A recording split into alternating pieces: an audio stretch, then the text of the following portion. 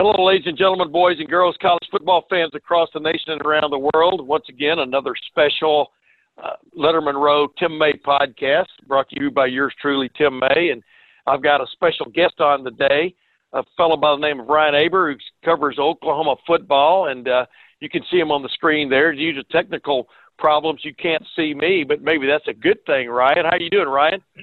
Doing great. How are you doing this morning? You staying sane through all of this stuff we got going on right now? Yeah, yes, I am, my man. I mean, the coronavirus quarantine, I'm staying crisp and clean in the quarantine so far. You know, today happens to be, as we record this, happens to be my 66th birthday. So I've moved even deeper, deeper into the people who are most in jeopardy for this thing. So I'm trying to stay away from people as much as possible, but I realized I'd have to keep my actual video person out of it. But I appreciate you coming on with me, Ryan. And I think most people understand why I have you on because, you know, over the weekend, even though Ohio State has pretty much put a quietus on recruiting, et cetera, for the last couple of weeks and will continue for a while under this coronavirus reaction, Ohio State seems to be getting players either in recruiting commitments or, in this case, through the graduate transfer portal. And they picked up fairly, I guess, highly prized running back Trey Sermon from Oklahoma, which is a beat that you cover, Ryan, from the Oklahoman down there in Oklahoma City. You know, tell us a little something about Trey Sermon, starting with the fact that even though hopes are high that he's going to give Ohio State an immediate help at running back where it could use it desperately right now, he's coming off knee surgery himself, right? Yeah, he suffered an ACL tear in November against Iowa State that ended his season. Got a chance to see him actually about not quite 2 weeks ago at OU's Pro Day, which happened the day before everything sort of shut down in the sports world, and seemed to be moving around okay. Obviously wasn't running or anything, but I'll be interested to see how quickly he's able to get back on the field and contribute, because he was a very highly thought of running back. He just sort of fell out of favor this year at Oklahoma. You know, Ryan, as you remember him and when he was playing at Oklahoma, what stood out about him most as a running back? Obviously, his first career touchdown as a collegian came in Ohio Stadium during that, for a lot of Ohio State fans, that forgettable loss to Baker Mayfield and the Sooners way back when. But what has stood out about Trey as his career evolved until the injury? You know, I think the biggest thing that stood out to me about Trey Sermon is the way he seemed to get stronger as the games went on, as other teams tired out. He was one of those guys that just sort of battered them and was able to finish out games. He developed this reputation as a closer for the Sooners, and it really started in that 2017 game at Ohio Stadium, where in the fourth quarter, I think he had 13 of his 20 touches in the game during that quarter, and just really helped the Sooners close out that win. And it wasn't just that one. It was several, especially over the course of that year and his sophomore year, when he had a few more really big games to be able to do that. I think a lot of OU fans maybe underappreciated him because he had flashier guys around him, Rodney Anderson, Kennedy Brooks, but he's a big physical runner who can just sort of wear out opposing defenses. Do you think you've seen Ohio State play it a little bit? Because you're like me, I'm sure you watched a lot of college football, not just the Oklahoma Sooners version of it. But do you think you'll fit in with what Ohio State likes to do offensively from what you've seen of Ohio State over the years? Yeah, I think he will. I think he's a versatile running back who's going to be able to fit into a lot of systems, but especially Ohio State with what they like to do. I think Trey Sermon is a good fit. Now, there's the question over whether he can be the featured back, as Lincoln Riley likes to rotate his back so much that you don't have a true number one, although Kennedy Brooks has sort of emerged as the one to Trey Sermon's 1A over the last year and a half. But, you know, I think we'll get a chance to see that if Trey Sermon can carry the load, assuming that he's able to get back to full health and be the Trey Sermon that we saw before last year. Yeah, from like you said, you just saw him at the OU Pro Day, which sneaked in just before those things all got canceled. But did he? Was he walking without a limp? How would you describe him? I guess. What kind of goods is Ohio State getting in this thing? Yeah, he looked like he was moving around pretty well. You didn't see a noticeable limp from him. You didn't see the big bulky brace on him. And again, it wasn't like he was doing physical activities out there. He was just milling around on the field talking to his teammates and former teammates. But I think it was encouraging to see that just a few months after surgery to be able to move around even like that. I think is a good sign for Trey Sermon and obviously now for Ohio State.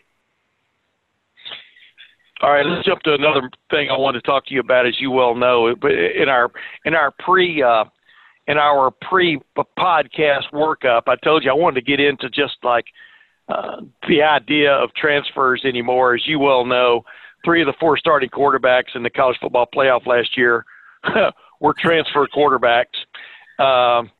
And, here's Ohio State leaning on the grad transfer thing to get yet another key player for them, just like they did a year ago in the transfer portal. They picked up Justin Fields.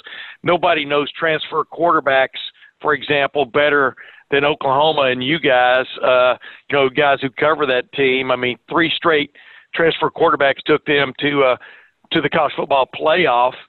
Do you think this is just the beginning of just a ridiculous time in college football history? What's your take on that, Ryan? Yeah, I don't think it's going away, especially at the quarterback position where you've only got one guy who can play. We're talking about Trey Sermon and running backs.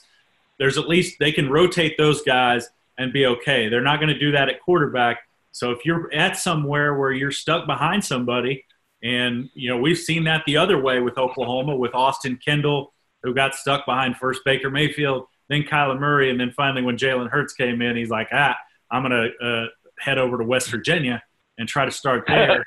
OU's benefited from getting Baker Mayfield, who's a little bit different case because he wasn't a scholarship guy, but Kyler Murray, a big-time 5-star who just didn't feel like Kevin Sumlin's system fit him, wound up transferring, obviously had all the success in the world. Jalen Hurts, we know what happened with him down at Alabama. So I don't think this is stopping anytime soon at any position. Heck, OU's brought in 2 transfer wide receivers just over this offseason, and Theo Howard from UCLA, Obi Obialo from Marshall, to try to fill some holes there. I think both from the perspective of the coaches, trying to fill holes of guys that have left to the NFL, guys who have transferred or guys just who haven't panned out, and the guys themselves looking at better options around the country. I don't think you're going to see this tide of transfers stem anytime soon. Yeah, I was going to say, the dynamic that Ohio State experienced, and, like you just said with Austin Kendall, which is what Oklahoma experienced, is the guys you've recruited who all of a sudden find another person in the room, and, often that person is more cherished than they are. They look to leave themselves. So it's kind of putting a strange twist on development, right? I mean, from a quarterback standpoint, and yet, as you saw with Jalen Hurts, he was able to pick up that system pretty quickly, just like Kendall was at Oklahoma, just like Justin Fields was at Ohio State. I mean, it's kind of an homogenization of offensive football. That's what I'm seeing. Are you seeing the same thing? I mean, everybody's wide open. Everybody kind of leans on the quarterback in a tough situation just to make a play. That's kind of what's helping this go along, don't you think?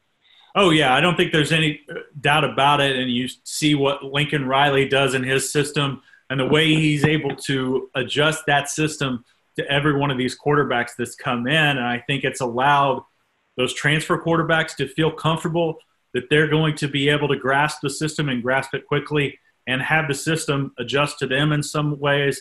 I know, obviously, Ryan Day is really highly thought of there at Ohio State for having similar visions about how his offense runs. So, I think it's a good thing overall. I think it's a little bit tough for some coaches to maneuver it and some programs to maneuver it.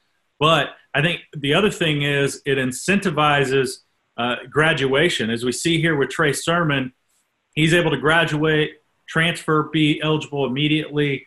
We've seen that with several other players. Austin Kendall was able to graduate in 3 years, transfer, and have 2 years of eligibility remaining at West Virginia after he left the Sooners. So I think it's a good thing. There's some difficulties that it brings, but overall, I think it's been a net positive for college football. Yeah, I was going to say, the top 3 quarterbacks in Ohio State's quarterback room last year all were transfers, which is really, really odd, and 2 of them were graduate transfers like you're talking about. Hey, real quick, before we go here, Ryan, what has been the reaction? Because, Oklahoma is one of those hotbeds of college football. I'm talking about the University of Oklahoma, just like Ohio State is. You can almost feel sort of a pall cast over the place a little bit when they got around to canceling spring football, of all things, right? No spring game, et cetera. But what has it been like, in your neck of the woods as far as the reaction to everything that's going on, with everything sort of being on hold, but especially, because the reason we're talking is because we both cover major college football. But what's been the reaction just of fans not getting that daily dose of somebody getting better or worse in spring football? Yeah, it's been completely different. People around here aren't used to it. Obviously, this is also a big NBA basketball area with what the Oklahoma City Thunder have been able to do this year, and seeing that shut down has changed the landscape of things. I think for all of us, certainly sports writers among that group as well. But that's why you see everybody just grabbing onto any small piece of information. I think typically a transfer who's already said he's transferring, announcing where he's going to go, doesn't really generate much of an interest. A little blip, but not a big-time interest. But this one obviously gets blown up every little scrap of NFL news among especially former OU and OSU players. Baker Mayfield, we had some news with him, with some of the things he's doing to help out both Cleveland and Norman through this whole thing. That's been much bigger news. So everything sort of gets magnified, and people really, really hope that come mid-July, when it's time for Big 12 Media Days down in Arlington, Texas, that everything's good and ready to go and have a normal college football season. Yeah, it's kind of like in Wayne's World when they're waiting for Aerosmith to show up for the concert, and they make the big, they're trying to keep the crowd at bay, and they make the announcement that the red licorice may be tainted, things like that. That's kind of what we're dealing with right now. Any little bit helps. Hey, last thing, Ohio State fans might be interested in this. Alex Grinch was the new defensive coordinator last year after spending a year at Ohio State, a restless year at Ohio State, when I think he thought he was going to have more say in what the defense was going to do than he did. And I'm not sure he totally turned the Oklahoma defense around. Did he move it at least a few degrees in the proper direction? What was your take on how the Oklahoma defense changed last year, and do you see it getting even better this year? Yeah, I think it took incremental steps in a positive direction, and clearly it wasn't where Alex Grinch wanted it to be last year, especially when you talk about turnover numbers, but they were much better. They were able to get pressure from multiple angles, which is something that they hadn't been able to do under Mike Stoops the last couple of years. It was pretty much just an edge rusher, and if that guy wasn't getting to the quarterback, then they weren't getting to the quarterback at all, and that put so much strain on their secondary. You also saw their lack of depth exposed. We saw that in the Peach Bowl loss to LSU when they lost Valerian Turner-Yell, a safety, to an injury. They lost Brendan Radley-Hiles, their nickel, to ejection earlier in that game. Had to throw out really inexperienced guys. And while those guys had their moments, they clearly weren't ready for that kind of stage. They've built up their depth a little bit in recruiting. They've got to get better back there. I think they're going to have better depth, but it's time to take big steps forward rather than small steps. And I think this is going to be a really critical year for what Alex Grinch is trying to build in Norman.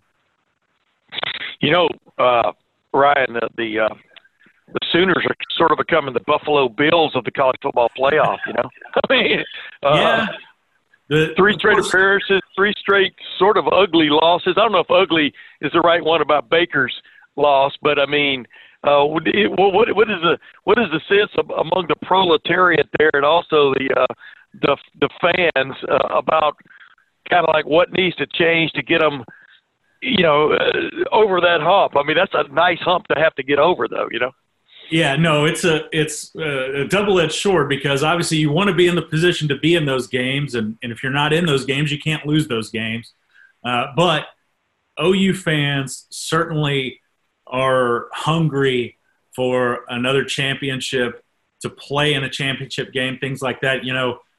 It's hard to imagine with what Oklahoma has become and how consistent they've been over the last 20 years since Bob Stoops arrived in 1999, that the gap between OU's last national championship and now is bigger than any championship drought that they've had since they won their first one.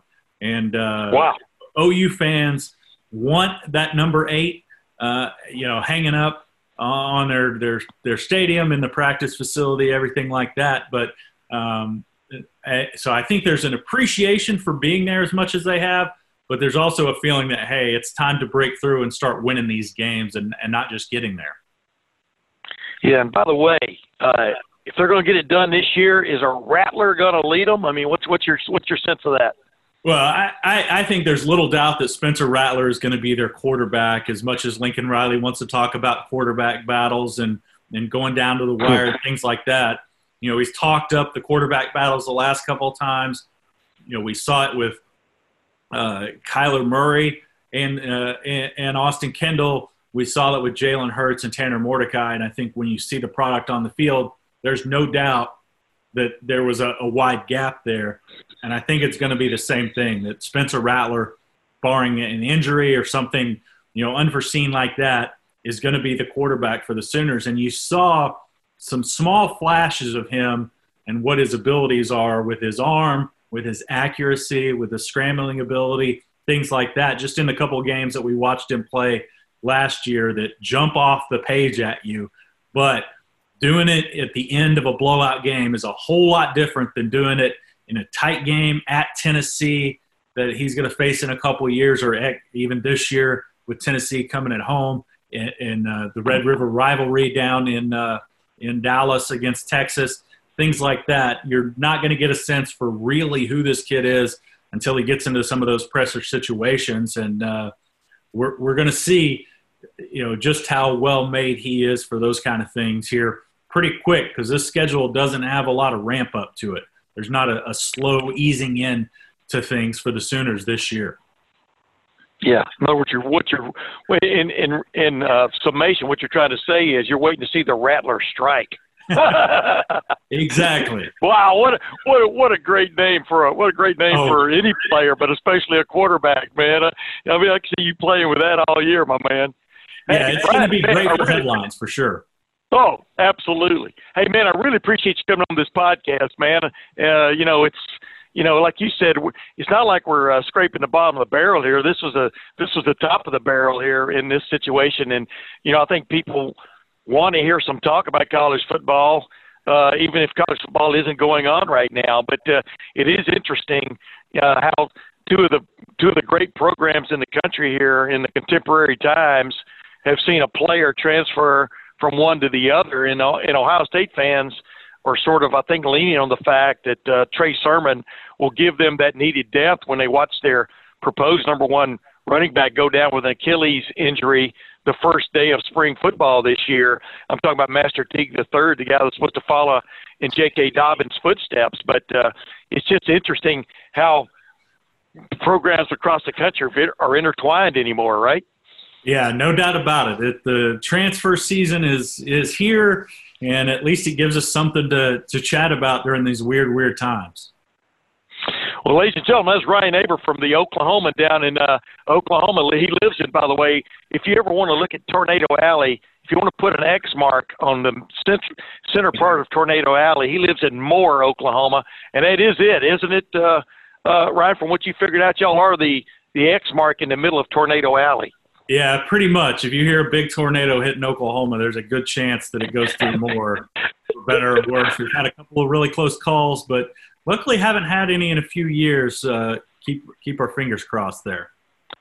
No, I was going to say, if you hear there's a big tornado in Oklahoma, going through Oklahoma, you got to pretty much figure that Ryan Aber is in his basement, right? Yeah, pretty much. Luckily, we've got a shelter pretty handy. Most people around here do, and we'll be spending some time in it here for sure in the next couple months because it's that time of the year again.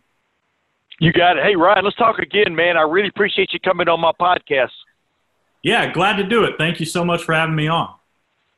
Hey, we'll be back in just a moment, ladies and gentlemen, with Boston. You know him as Austin Ward. I know him as Boston. And we'll be talking about the Trey Sermon impact, et cetera, and what's going on with Ohio State football, even with the doors all but padlocked on the Woody Hayes Athletic Center. We'll be back in a moment. And presto, voila, by the magic of digital circuitry, here's Austin Ward joining me on my podcast. And as you can see, you can now see me now, ladies and gentlemen. A lot of developments happened in those 2 or 3 seconds that I was down, but I digress. Boston, you broke the story on Trey Sermon opting to leave Oklahoma and transfer to Ohio State, a much needed shot in the arm from a transfer standpoint for Ohio State, since the fact that its number 1 running back going into the spring, Master Teague, limped off with an Achilles tendon injury, which needed surgery, et cetera.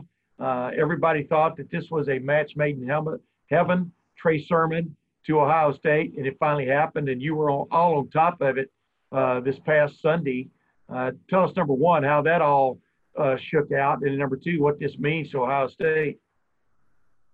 Well, I think it's massively significant for Ohio State just because you look, as you talked about with Master Teague out, well, Marcus Crowley was also not going to be healthy during spring camp and wasn't going to be ready till the summer. J.K. Dobbins turned pro, as we know. I mean, that was expected, but those are 3 guys that weren't healthy or around to go through spring, and that left Ohio State with 1 healthy scholarship running back.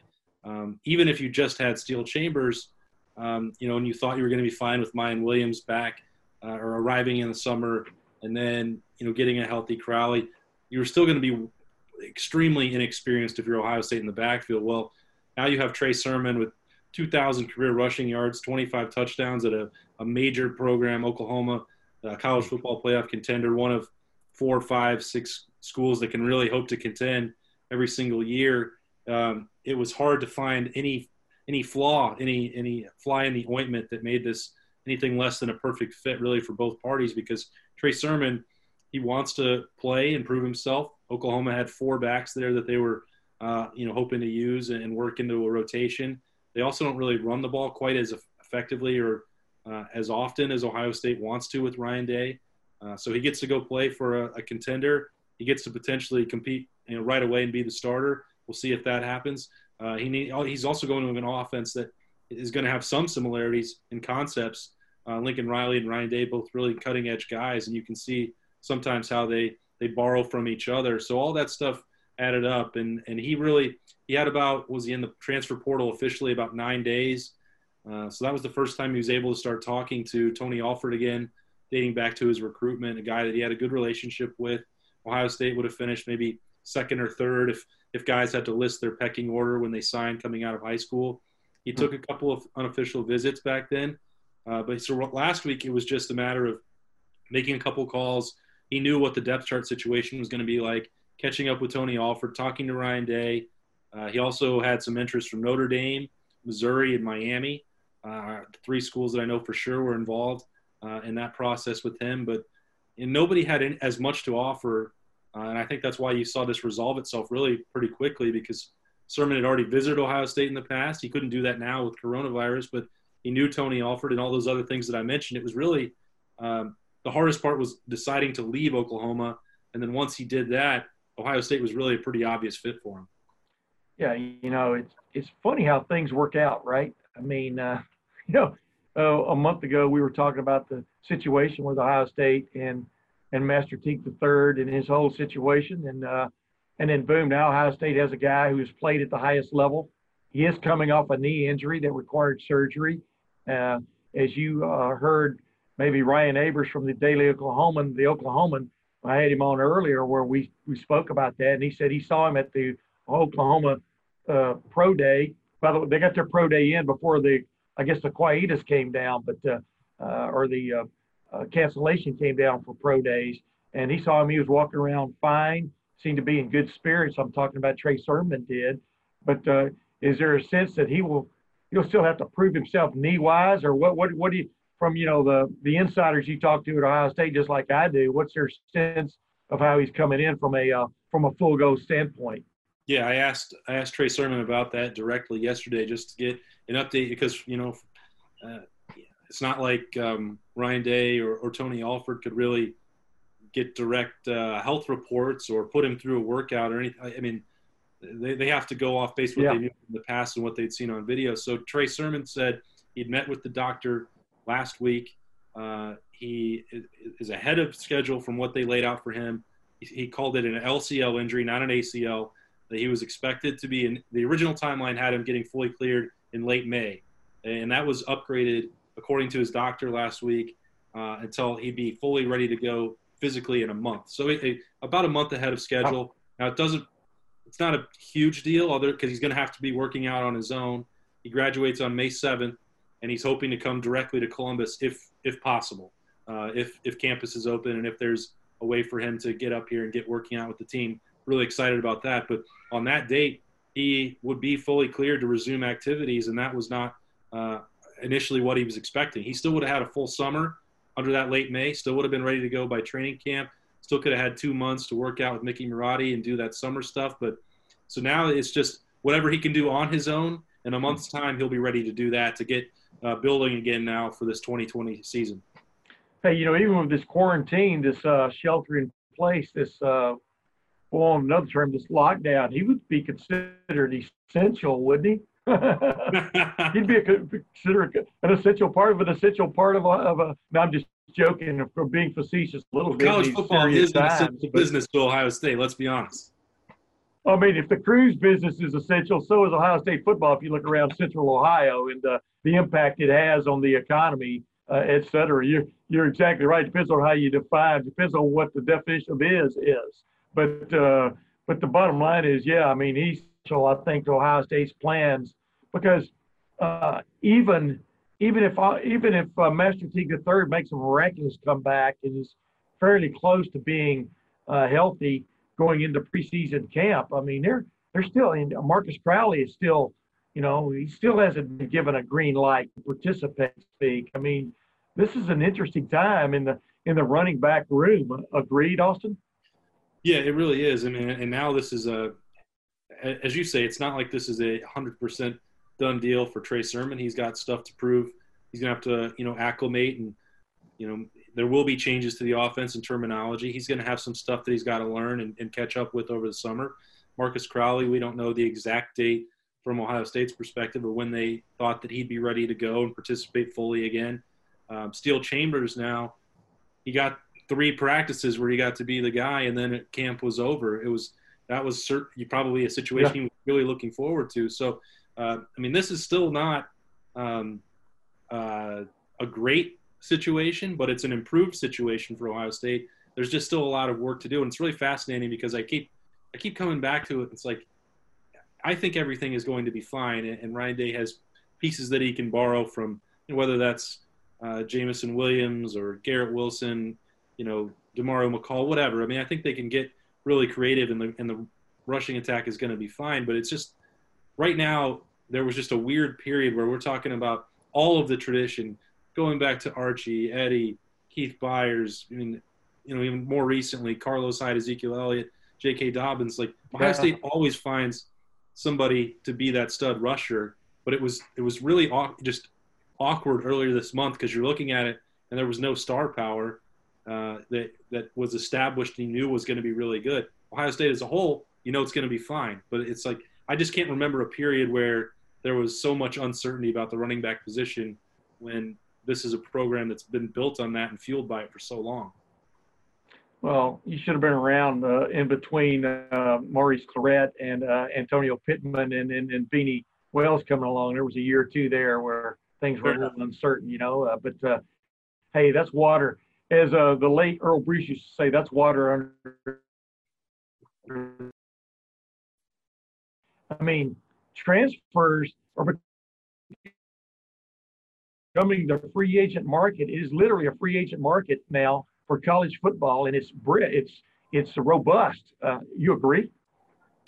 Yeah, it's you broke up a little bit there on me, but the way this is working out, I'm going to guess that you're talking about the way Ryan Day keeps finding answers here on the transfer portal, and it doesn't seem to work that way for everybody else.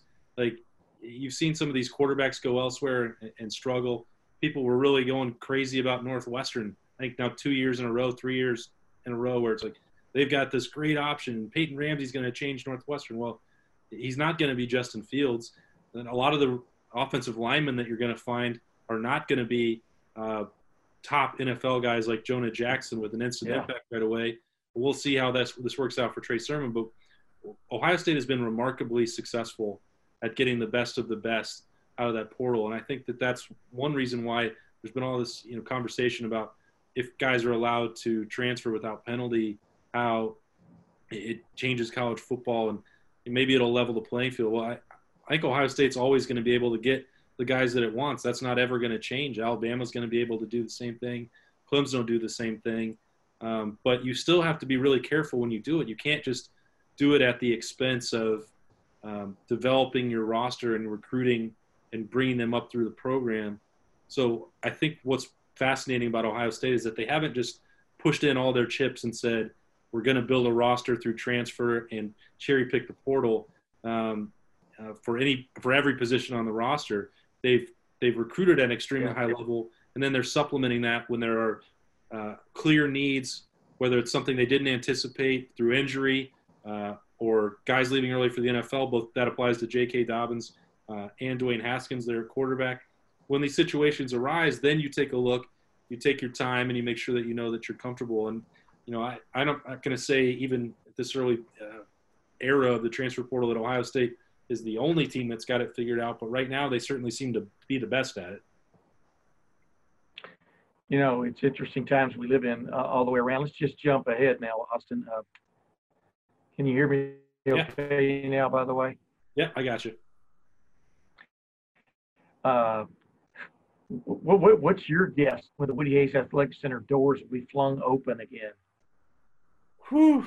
I think the date that I keep hearing being targeted is late May.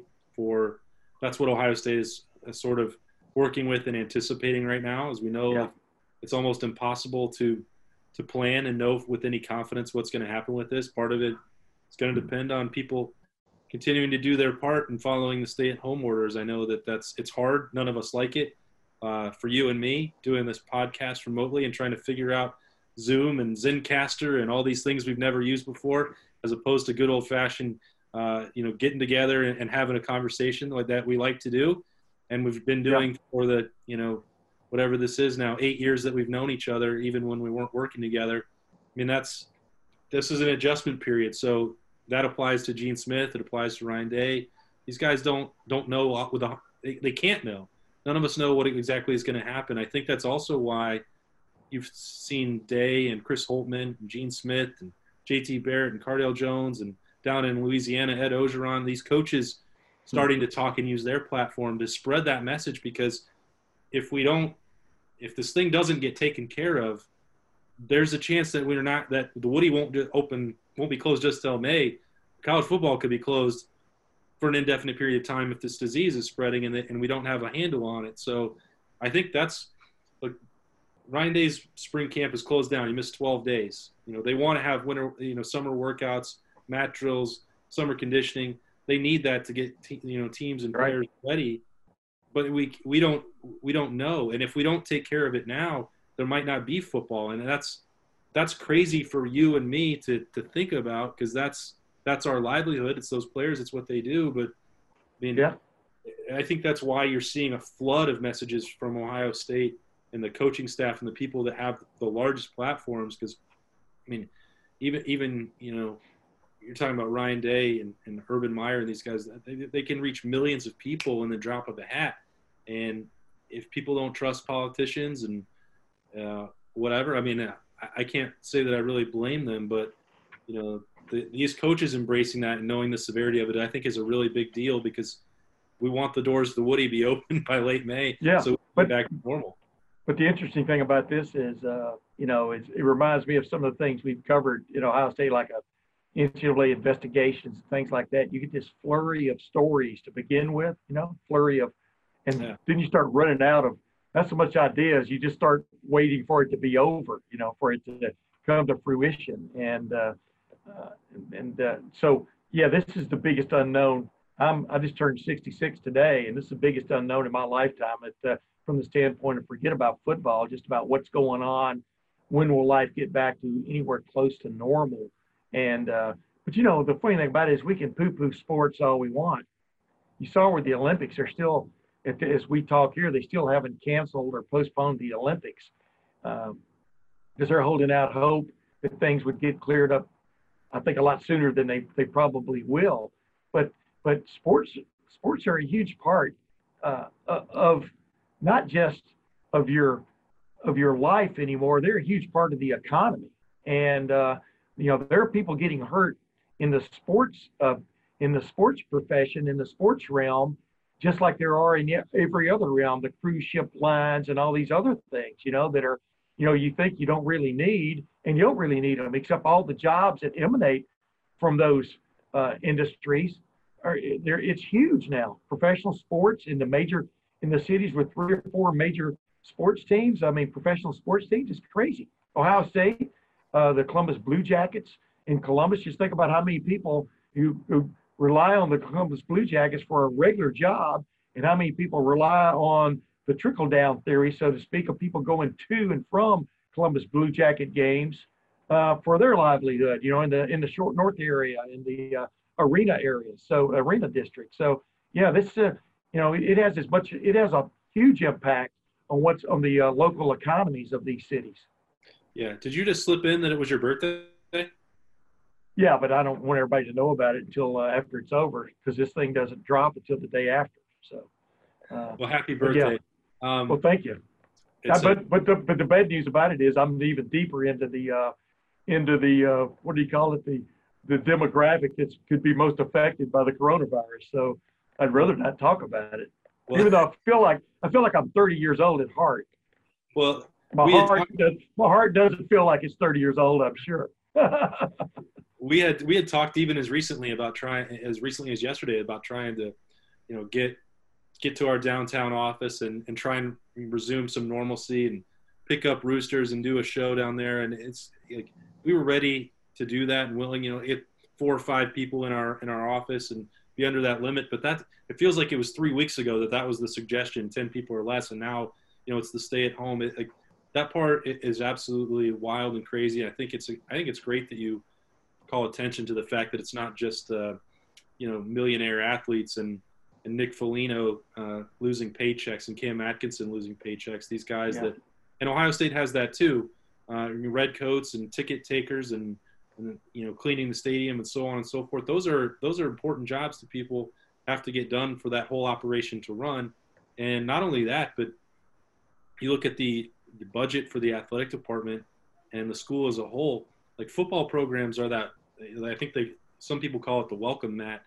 And when Ohio State football is winning, you're getting way more kids trying to enroll and sending in applications. And that was true when Alabama got the football program rolling again, or teams that rise out of the ashes. It's always a big help for them. And then that helps fund other things. Sure. Certainly for Ohio State, you look at football primarily, and to a lesser degree men's basketball with NCAA tournament money.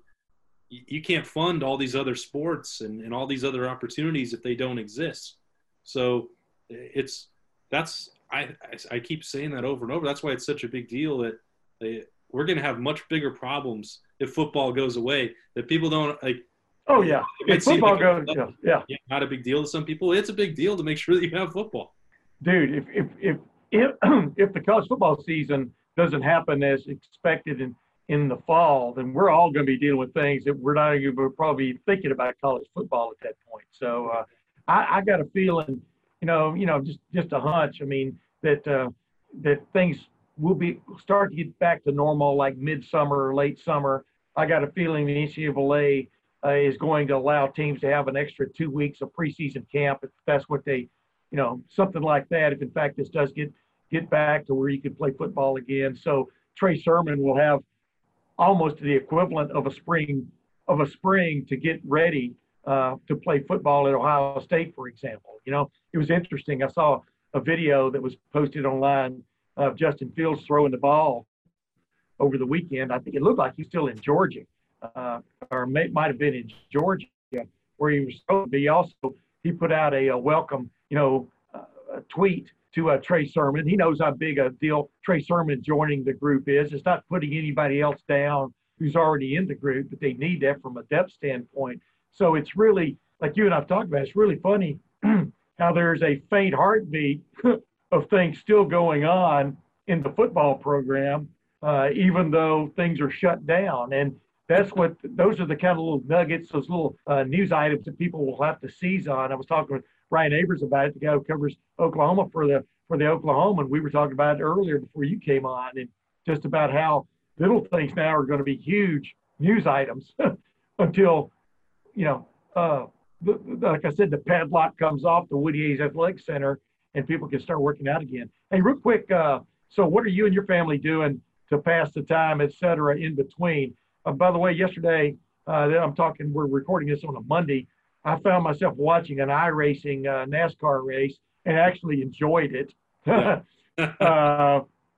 And I think auto racing is about almost the only thing that you could put on a simulator, and it look almost like it should. All these other ones don't look right. Even football. But I'm enjoying that. But I'm trying to do right, stay on the down low for the most part. But how are you guys killing time? So give people some examples. You've got a little daughter. Your wife, I guess, is at home working for the Dispatch from home. How are you guys dealing with it? Yeah, so Allie started working from home about Tuesday of last week. We kept Liberty home all last week. It wasn't her daycare hadn't closed, but we were just trying to take that precaution. So she's now been on 10 days with mommy and daddy and not getting out to play with her friends. And she's handling it pretty well, I think.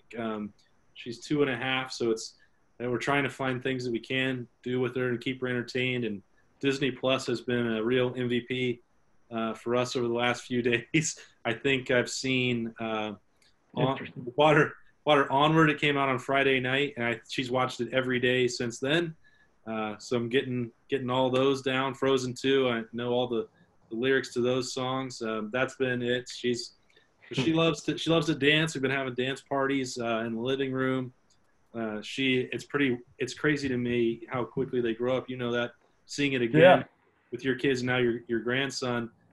She's 2.5 and knows the words to the songs and is singing along and's got this great memory. It's so cool to watch. We're getting a different perspective on it now with 24 hours a day.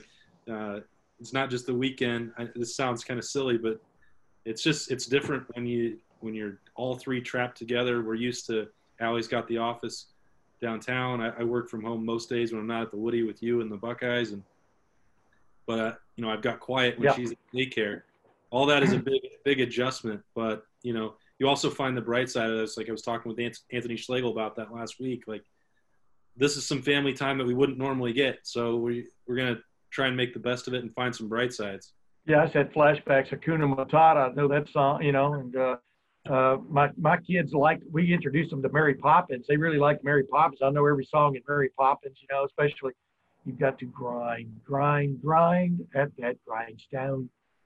I like that part, Dick Van Dyke. But it is interesting how things are disrupted. I mean, my brother's, my one remaining brother, his oldest son is getting married on May the 2nd, and we were planning basically a huge family reunion with my whole family was going down there, including my son and my son Kyle and his wife Steph, and my grandson Owen, and then my son Corey, who works at Novaks, which right now is shuttered. So yeah, he has some time on his hands. And my daughter Caroline lives down in the Cincinnati area. She works in the for a firm that basically they do research and stuff. But it was going to be a big, huge family reunion. But now, that's basically been canceled. Trying to get our money back from the hotel, things like that. Prepaid. There are all kinds of disruptions, which are little bitty things, but little bitty things add up to a lot. And as this thing goes, and you can see like I said, the trickle down effect of this whole thing. And I'm sure Ryan Day and the coaches are still getting paid, probably, right? Yeah. They are. Yeah. But the red coats and people like that who might have been having jobs, doing spring sporting events, including the spring game, they've lost that. We'll see where Ohio State goes, and in the standpoint of maybe helping those people a little bit. But there's only so much money in the kitty. Although the federal government seems to be bashing open a lot of piggy banks in the last couple of days. Yeah, that's a big different piggy show. banks. That's a different show. I can't weigh in there, but you got me thinking about the disruptions and all that stuff. Like the dominoes keep falling with sports worldwide. Like I keep grabbing onto anything. You were talking about the racing on Sunday. I wasn't watching that. I was trying to finish up with Trey Sermon, but over the weekend we found these live streams of table tennis. My brothers-in-law, the three of them, and another buddy. We like to get in a group text and gamble on sports and all that, like a lot of people do. Well, we had nothing to find. So Ukrainian table tennis live streams this tournament going on, and suddenly it was the greatest thing in the world to us. So like any live sports we were trying to cling to it, just like the video racing, all this stuff. It's just for you and me and anybody who listens to this podcast, like sports are like the way we get through life. Like, wait a minute, you're telling me Ukraine is figuring it into this thing? That's interesting. Yes, Ukraine. I'll tell you what I found interesting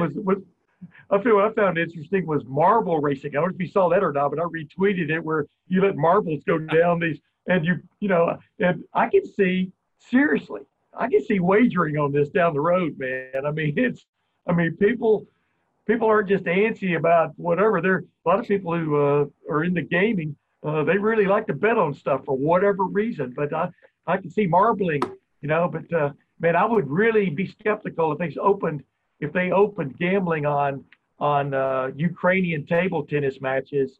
To me, it'd be like going to a highlight match. Did his cesta really come apart? At exactly the right time. I'd be worried about those things, Austin. Don't go down that road, my man. I know, because they don't have as much financially invested, I don't believe, in the European Table Tennis League as maybe the NFL. So I don't know. Maybe I should have offered to Venmo them $10 or $15 to help myself, and they were maybe take a dive for one round. I don't know. But like Australian rules, the Australian rules and the football league there and their soccer, like they were clinging to life, and that AFL league was on Friday night, and then the next day they were shutting down that league because they had coronavirus and spreading in Australia. It's like, you hope that just somewhere there's something that's isolated where we can get a live sports fix. And if it's going to have to be, virtual racing and simulating Madden games or college football, whatever, online, I mean, people are going to watch it, right? Like I need a sports fix. Yeah. Well, ladies and gentlemen, we hope we're helping you a little bit with your sports fix, at least talking about Ohio State football, because something pops up every week with Ohio State football. And I hope to have a real special guest on here next week who could really liven up the show, so to speak. I won't name the name or anything like that because, a lot of times it's hard getting permission sometimes to speak to folks. I don't understand that when folks that really have nothing to do. But you know what? It should be a lot easier right now, right? Like they don't. It should be. We're not taking them away from practice. We're not keeping them away from game planning. They got nothing but free time. If the government is cutting through the red tape when it takes to develop an antiviral drug, you would think you could get some red tape cut to get an interview. You know what I mean? But, sometimes you got to take what you can get. But I really enjoyed today's podcast with Ryan Avers from the Oklahoman, who covers Oklahoma football, gave us a little insight on Trey Sermon, the newly named transfer running back from Oklahoma to Ohio State, the story, which was broken, scooped by the man on your screen right now, Boston. You know him as Austin Ward. Hey, Boston, thanks for coming on again, man. I think we've got a good thing going here, and let's give people some stuff to listen to during this tough time. Absolutely, man. I'm glad. Hey, we're going to get better at this stuff with the technology. We know it's not perfect. That's not just for this show. All the shows we're doing at Letterman Row. We want business to be normal. We want to keep talking about football. We want that content out there. We know that this isn't ideal, but we're going to try and get better at it as we go and make sure the connection, audio, and video is that. But mainly, I want to get through it so that you and I can get back in the studio and back to normal and back to face-to-face and get ready for this 2020 season. Yeah, all I know is the next time I'm going to have all kinds of stuff up in the background behind me showing what I care for. Is that a Magic Johnson jersey back there? I can't make out what that is at 33. That's actually a Wyoming football jersey right there from a few years back when they moved away from Nike and they had a whole bunch of those in the basement. And I reached out to Craig Bowl, the coach there. I had a chance to get to know him a little bit. And he had made this joke that when they went to this color scheme and the WYO, the fans in Wyoming hated it. And he said, well, I'm going to burn all these old jerseys. We're going to get the original colors back. It's going to say Wyoming on it. We're not going to have, it's got like Oregon, wings on it. He said, we're not doing alt jerseys. Yeah. I'm going to burn them. I said, hey, don't burn them all. Maybe just save me one. I'll put it up in the office there and get my alma mater a little bit of love. So Craig Bull doing great things with the Pokes, and glad that I can actually share that a little bit. The one maybe silver lining from this show, getting that out there. Yeah, I was going to say, anything beats that all brown look, man. I'm just telling you, the all brown of the Wyoming Cowboys. And by the way, that's just another example, just like email. Some things, just when you thought they're deleted, they're still around. You know what I'm saying? So that's another little thing for people to keep in mind during this down period. Watch your emails, ladies and gentlemen. But until next time, and thank you, Austin Ward, coming on again. Until next time, this is Tim May with the podcast. See you later.